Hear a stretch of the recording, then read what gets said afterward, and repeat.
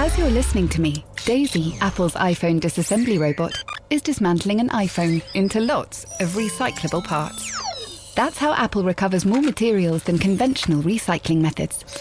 Thanks, Daisy. There's more to iPhone. There's never been a faster or easier way to start your weight loss journey than with PlushCare. PlushCare accepts most insurance plans and gives you online access to board-certified physicians who can prescribe FDA-approved weight loss medications like Wegovy and Zepbound for those who qualify. Take charge of your health and speak with a board-certified physician about a weight loss plan that's right for you. Get started today at plushcare.com/weight loss. That's plushcare.com/weight loss. plushcare.com/weight loss. Hello and welcome to the Game podcast from The Times. Football is back. We're looking ahead to the return of the EFL season with huge moves in the Championship, League One and League Two, not just in terms of players, but managers too. How will that affect everything? This is your guide to the return of football.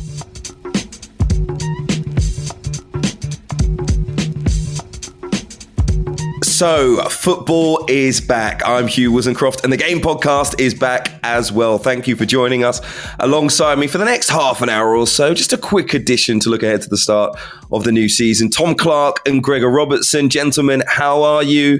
Is Euros fever now fully cured? I don't know whether it's fully cured, Hugh. I'm okay. I'm a bit jaded. I'm going to rival Gregor in the tiredness stakes. I think he might come on bleating and moaning about being a new parent and how tired he is. But you should try working Tokyo hours whilst living in the UK and covering the Olympics, mate. That's the real challenge. So yeah, I'm a little bit jaded, Hugh, and a bit tired. And also, I can't believe football's back. It's here already. How has that happened? The EFL season is here. Lincoln are playing a game on Saturday. What's going on? I can't quite believe it. It is crazy. I mean, it's starting to feel, isn't it, like there's too much football, Gregor? Yeah, it feels like a hazy dream. I mean, I don't think that's only to do with parenthood. I think any year there's a international tournament, it feels like it comes around quick, but this year just seems ridiculous. Having said all that, I'm still excited. I've still been doing my kind of research for the Football League and trying to make some predictions, how much I love them. And yeah, I'm still excited. I still think there's much to look forward to this season. I think Gregor's right. Once you start looking into it a little bit, I've been very consumed with the Olympics, but once I started doing a bit of research, reminding myself of the movers and shakers that have been going on, the managerial changes, you start going, oh, wow, this is going to be really interesting. And this league's going to be fascinating. And, oh, it's going to be tight in the Championship this season. And you realise, actually, give it a few games and we'll be right back into it. And if that doesn't work, I'm basically planning on just watching a highlights reel of Jordan Pickford's performances from the Euros. And that will get my juices going for sure. Funny thing is, I was going to ask, I wonder how the players must be feeling, because there's always been that talk about too much football, particularly in the EFL, actually, rather than the Premier League, because of the number of teams in each division. And you feel like going into this in a couple of divisions that you feel like there are too many teams. But Gregor, you'll know from playing in the EFL many seasons, the first week for the players, having come off the back of pre-season, what are the emotions? What are the feelings like? Excitement, just pure excitement. It's, the pre-season this season, I suppose, has been a little bit condensed, but it's always a time of year. It's strange. Every year I have this time of year, I say one of the things I miss most about playing football is pre-season, because you feel in the healthiest, fittest state of health that you'll ever be in, and you're just raring to go for the start of the season. So I think that's, despite all any fears of tiredness and the exhaustion of the last year, the players will still be raring to go. The fans will be raring to go as well, because it's a different season, a different experience to the last 18 months or so. The fans are back in football stadiums. I think that's just massive for football, full stop, because I think there's a reality to it. Football is nothing without the fans.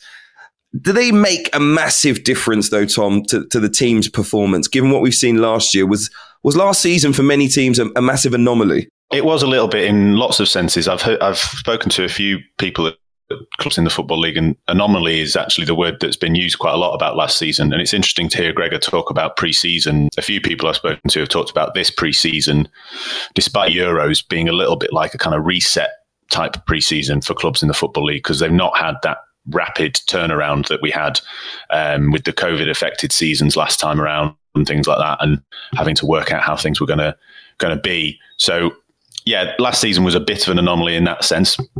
I think when it comes to fans, we only need to reflect on the playoffs that we were talking about in the Football League. And I can think back to that horrendous 90 minutes I had as a Lincoln fan watching Lincoln play Sunderland at the Stadium Light with 10,000 fans, not even close to their capacity, roaring them on, and what a massive difference that made to them, and watching my team look completely overawed and slightly intimidated, particularly in that first half. So fans definitely have a massive part to play. And also they have a massive part to play financially as well. That's going to be really interesting, I think, to think about and to look at, because I know I've spoken to a few people who are a bit worried that they won't have the same amount of fans returning, even if, we return to a world in which we're allowed to go back without that many constraints and we can try and get full capacities in stadiums. I know some clubs are worried that they will just have some fans that won't return because they'll have had 18 months where maybe their own finances have become a bit tighter, and they suddenly think this is a pastime, this is a hobby I can't afford anymore. The season ticket, the travel to the game, it's a big commitment. For myself, I've saved money in the last 18 months, not getting that daily Saturday train to Lincoln and back to meet my dad. My dad will have saved money on the petrol front journey across from Manchester.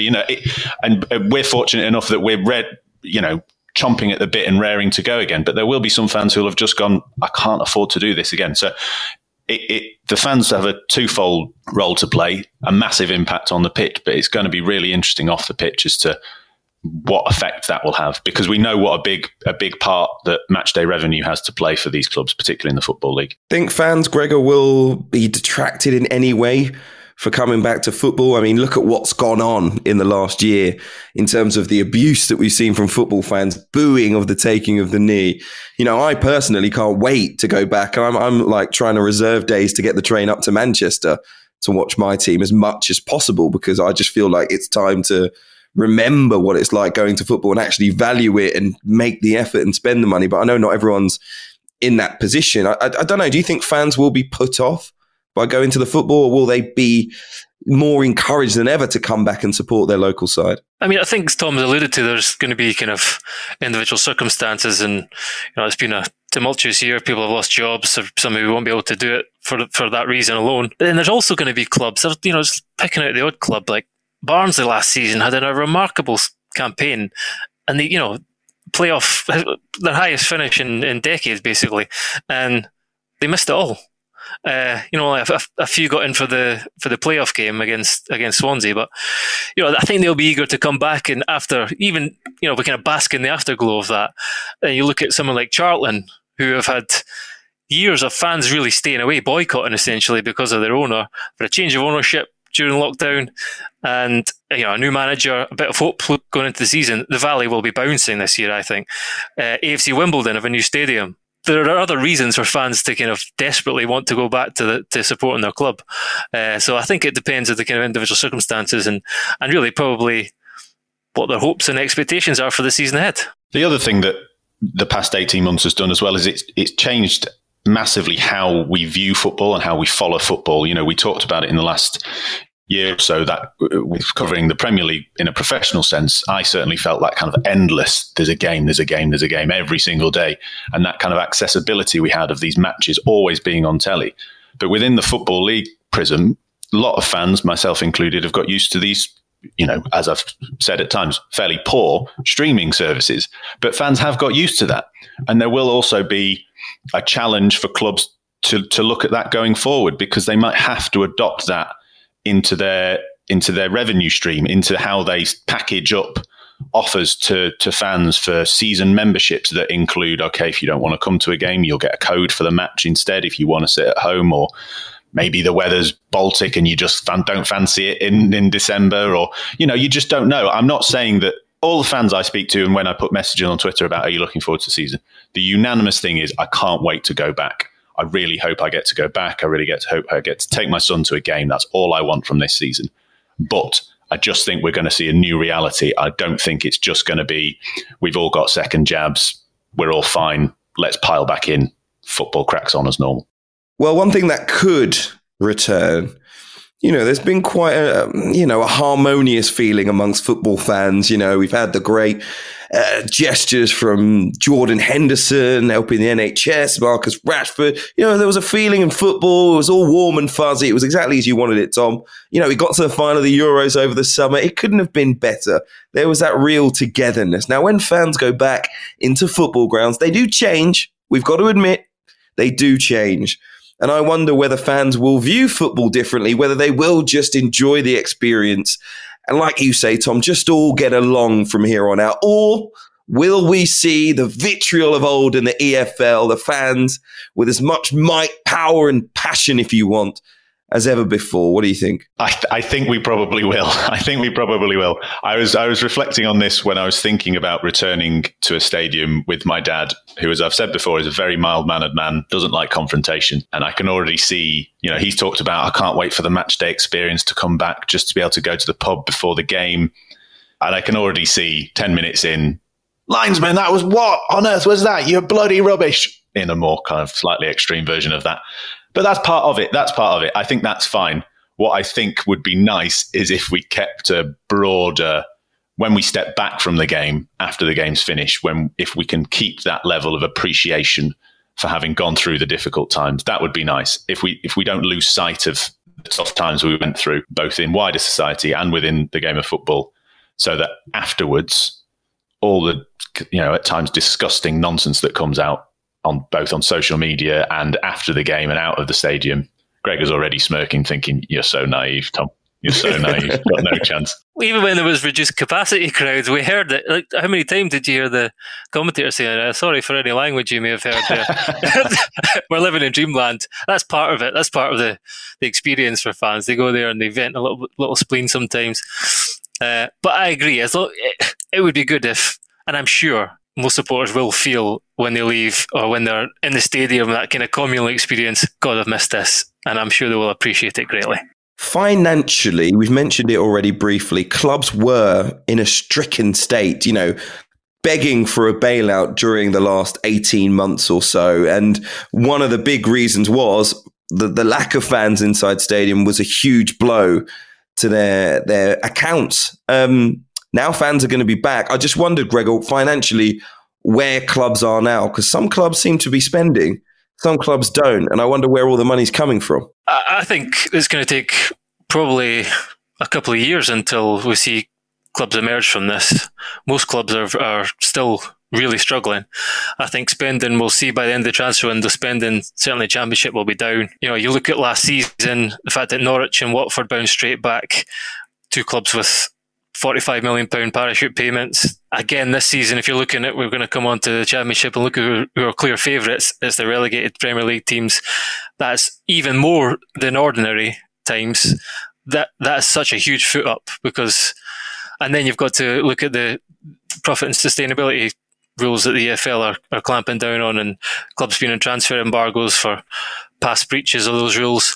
So absolutely, still a straitened financial picture. And yes, having fans back in the stadiums will be a huge boost, a huge relief, but it's going to take a long time for that to take effect. So I would imagine it being quite a summer of parsimony. I think Gregor's right. I mean, I don't want to be doom and gloom on a podcast which is supposed to be previewing the new season with great excitement, but I think there is a danger of some clubs being really complacent when it comes to finances. We've got to remember, it wasn't all that long ago that we were doing podcasts talking about the future of the game, clubs asking for financial help from the government, saying we're months from going to the wall if we don't get any help.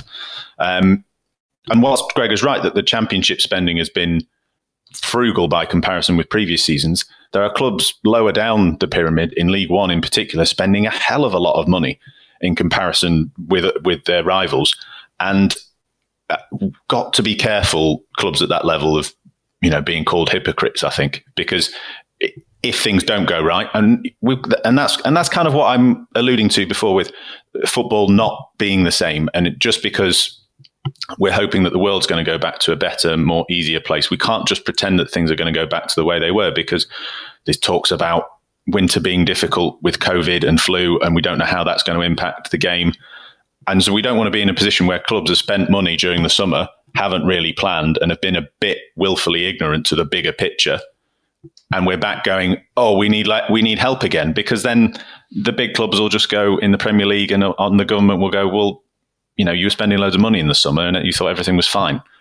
I think the clubs have got to be really, really careful. Are they spending too much at some clubs, Gregor? Tom's right. In League One, there are clubs that are spending some serious money for the level. Ipswich and Wigan, who've both got new investors, American and Bahraini, I believe owners, are spending some big money. And while that can be seen as really exciting, I think Tom's right. After the year we've been through, a club particularly like Wigan need to probably rein in their excitement a little bit and look for some realism and some sustainability.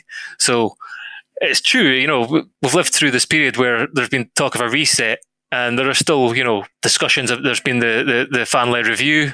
Findings that have come out of that have been broadly encouraging. It's still an important thing on the agenda about how we make football, particularly in the leagues, more sustainable. At the same time, when these new owners come in, they're fiercely ambitious, and so I think there are pockets where there's been some big spending. Fulham, for example, spent what will be £12 million on Harry Wilson. But really, you look around elsewhere, there's not been many big signings like that, particularly in the Championship. So I think, broadly speaking, partly because of the EFL spending rules, partly because of the times we're living in, it's cutting their cloth accordingly a little bit more. I just don't want football to forget all the big conversations we've had. And this goes right up to the Premier League. We had Project Big Picture, European Super League. We were all up in arms about that and stealing the game away from us. And, Hugh, you're quite rightly talking about fans and how brilliant that's going to be to come back. But these issues aren't going away. I mean, and, Gregor alludes to Wigan there. They're a classic example of a club that have experienced great highs and huge lows and real financial difficulty in recent seasons, winning the FA Cup a few years ago, looking like they were on the brink of going down to League Two last season, just about surviving. And then this summer, they're spending what is believed to be £8,000 to £10,000 a week, like on Charlie Wyke from Sunderland, who everyone thought was going to go up a division to the Championship, having been one of the top scorers in League One last season. And all of a sudden, League One fans are going, Charlie Wyke's going to Wigan. Why is he? It's because he's getting loads of money from Wigan. So it's just things like that I just don't want football to get complacent about. It surprised me to hear the chief exec of the EFL, Rick Parry, basically rubbishing the idea of an independent regulator in football.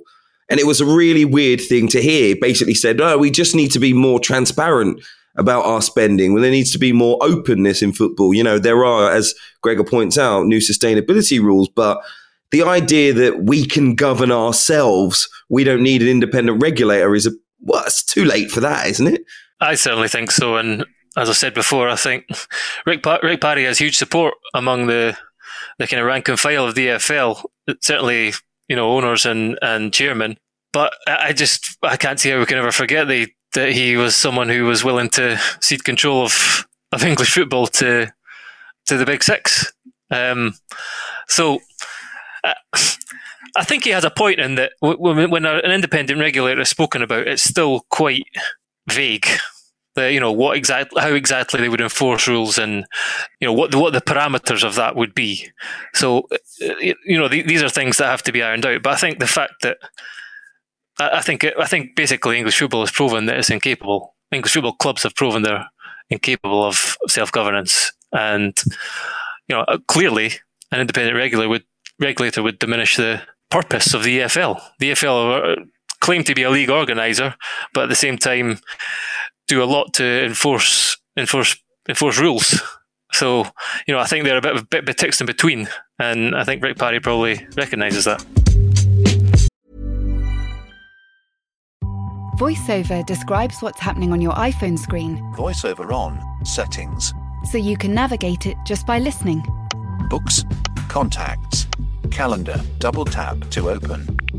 Breakfast with Anna from 10 to 11. And get on with your day. Accessibility. There's more to iPhone.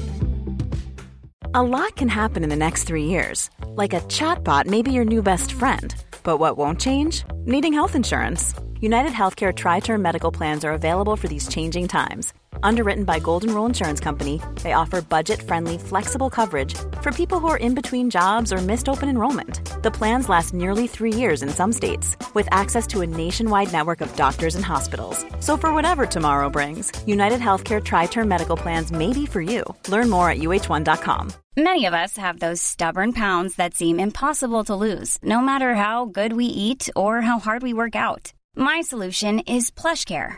PlushCare is a leading telehealth provider with doctors who are there for you day and night to partner with you in your weight loss journey. They can prescribe FDA-approved weight loss medications like Wegovy and Zepbound for those who qualify.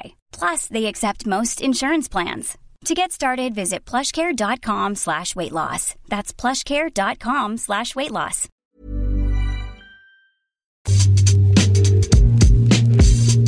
Right, let's quickly look ahead then to a bit of the action. Gregor, I know you've made your predictions in the Times already. More to come in League One and League Two with the Championship itself. Fulham, Sheffield United and West Brom drop down. Of course, Peterborough, Hull and Blackpool come up from League One. So many stories in the Championship, Gregor. You know, you've got Wayne Rooney and Derby, real challenges for them. The question is, will vertical football work at West Brom? Marco Silva has a chance of redemption with Fulham. You've got Slavisa Jokanovic looking for a third promotion from the Championship with Sheffield United. Scott Parker's losing key players probably by the end of the window at Bournemouth. Swansea City now have Russell Martin. They've lost Steve Cooper and Miles Moore. What have you got your eyes on? All of that. I mean, the managerial changes at the relegated clubs are pretty fascinating.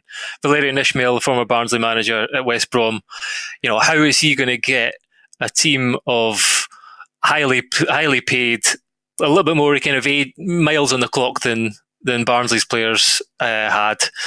Players with bigger egos, Premier League experience. How is he going to get them playing this relentless, direct, pretty unique style of football? How are they going to react to that? If they're willing to get on board, they've got a great chance, because we saw his impact last season. Jokanovic, as you say, at Sheffield United, already had promotions at Watford and Fulham on his CV, but you know, filling Chris Wilder's shoes is a big deal, and I think I would not be surprised if there was a bit of a kind of period of acclimatization for fans, players, everyone involved there. But they've got the same squad as they had last season, which is going to be very strong in the Championship. I think they've only lost John Lundstrom to Rangers, who refused to sign a new contract. And Fulham, Marco Silva, he's got his detractors, or he's had his detractors certainly. But again, they've got a ridiculous squad. They've got, you know, it's littered with promotion medals. Some have got 2 promotion medals. And they are, as I say, they've spent 12 million on Harry Wilson, who's proved to be a brilliant player at this level. So I would throw Bournemouth into that too, because they have another year of parachute payments. They have Scott Parker at the helm too, who's undoubtedly a massive upgrade on either Tyndall or Jonathan Woodgate, who were 2 odd choices last season. And they still have a squad on paper that is full of Premier League standard players. David Brooks, they have an excellent squad. So I just cannot look beyond those 4 teams for the top 2 places. And this year particularly, the difference that those parachute payments make is enormous.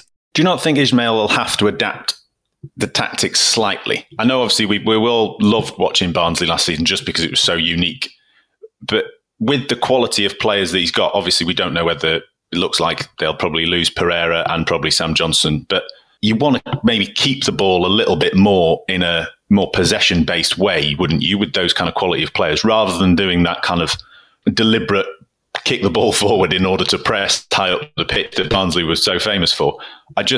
It concerns me slightly from a West Brom point of view that you have a very talented squad, a very talented manager, but the marriage just won't be there. That's my only pondering, if you like, if I can be sitting on the fence and be a bit diplomatic about it. I'm just not fully bought into the 2 of them being a perfect match. The thing is, he had to tailor his tactics at Barnsley last season, because initially, when teams came onto him, there was more space to get forward and to break into, and then teams cottoned on. And as you know, as I wrote about last season, a lot of teams matched them up. Yes, West Brom have players who can keep possession and dominate the ball a little bit more, but that's not really the way he wants to play. It's all about high intensity, full throttle, getting the ball forward as quickly as possible, and having lots of speed and strength up top.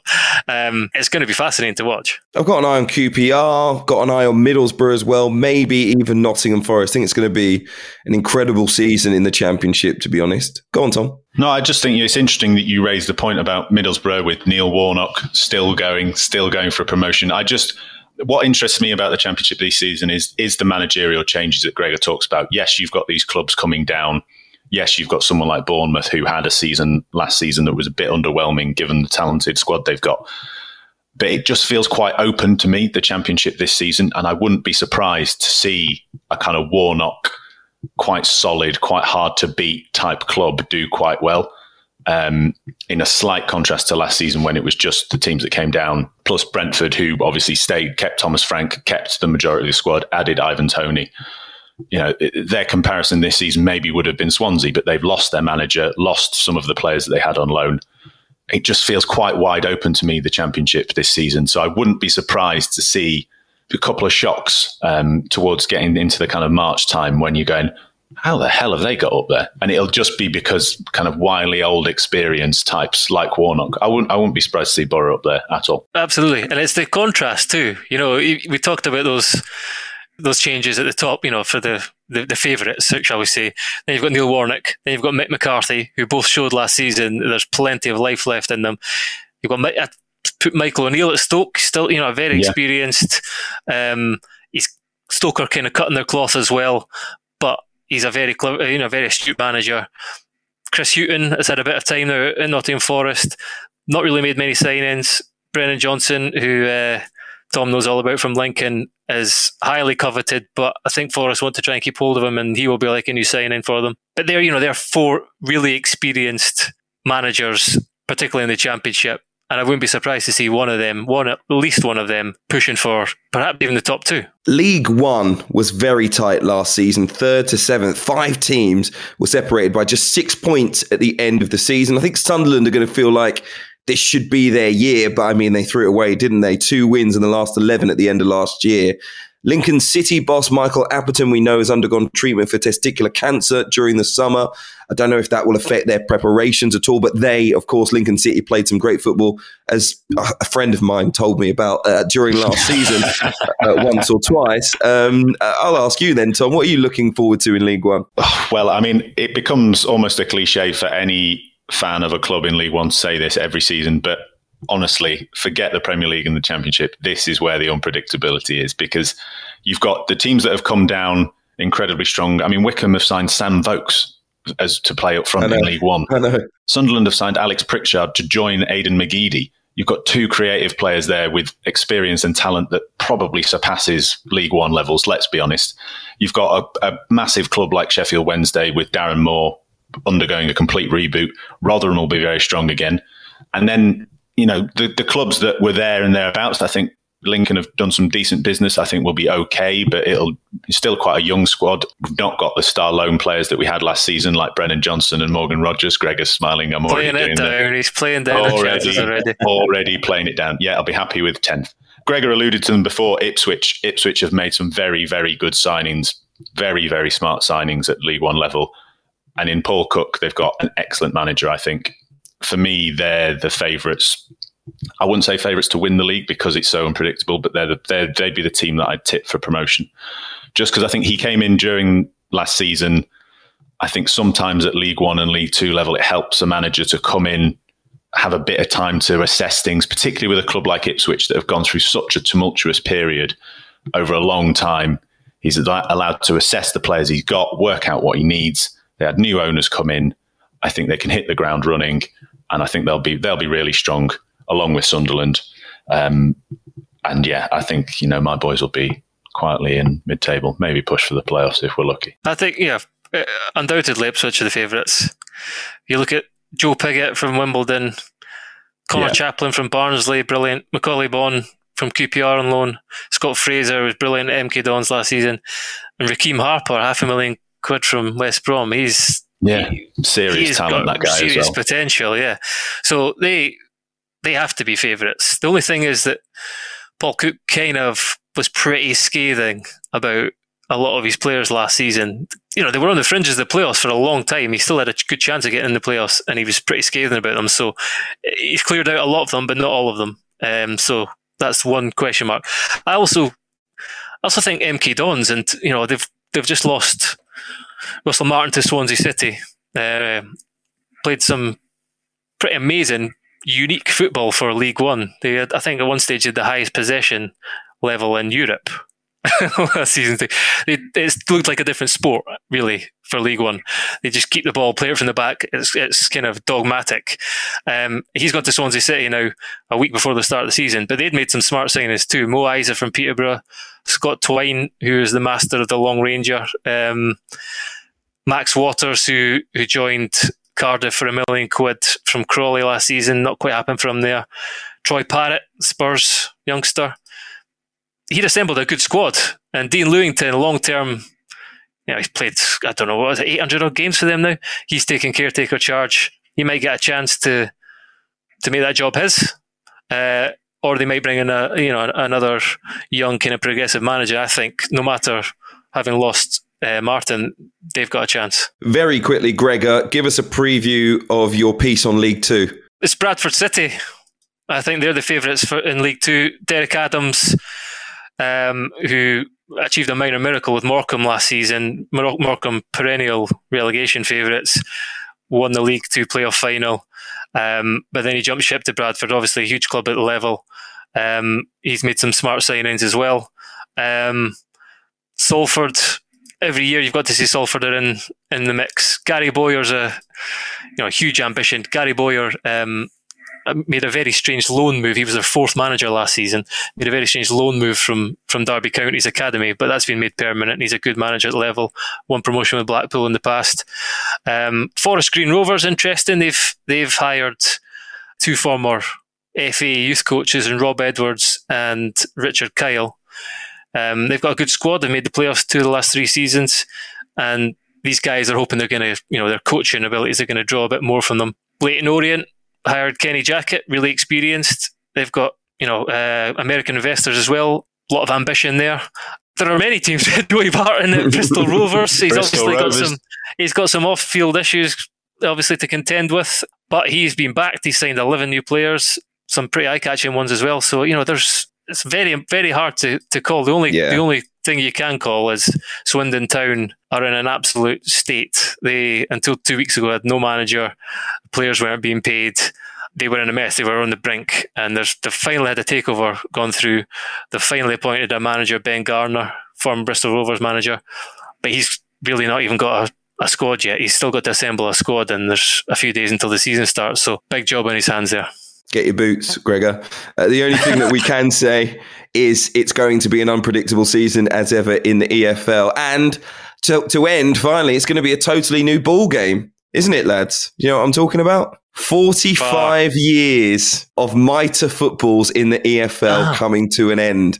Unbelievable. Really? God, I've been so engrossed with climbing and sailing and all that kind of stuff. That completely passed me by. Wow. So it might make for a totally new brand of football. Who knows? These new balls might be conducive to tiki-taka. All I'm saying, Pep Guardiola influence in the EFL once again. There's loads of tiki-taka that goes on in the Football League. There's loads of great football, I'm telling you. Yeah, loads for us to talk about over the coming weeks as well. Gentlemen, Tom Clark, Gregor Robertson, thank you for being with me for a quick preview and look ahead to the start of the EFL season. We'll be back next week, will we, Tom, to look ahead to the Premier League as well. So stay tuned from here on out. And remember, if you're enjoying the podcast, give us a 5-star review on Apple Podcasts or wherever you're listening. And make sure you're subscribed. Go to thetimes.co.uk/the game to get started. We'll see you soon.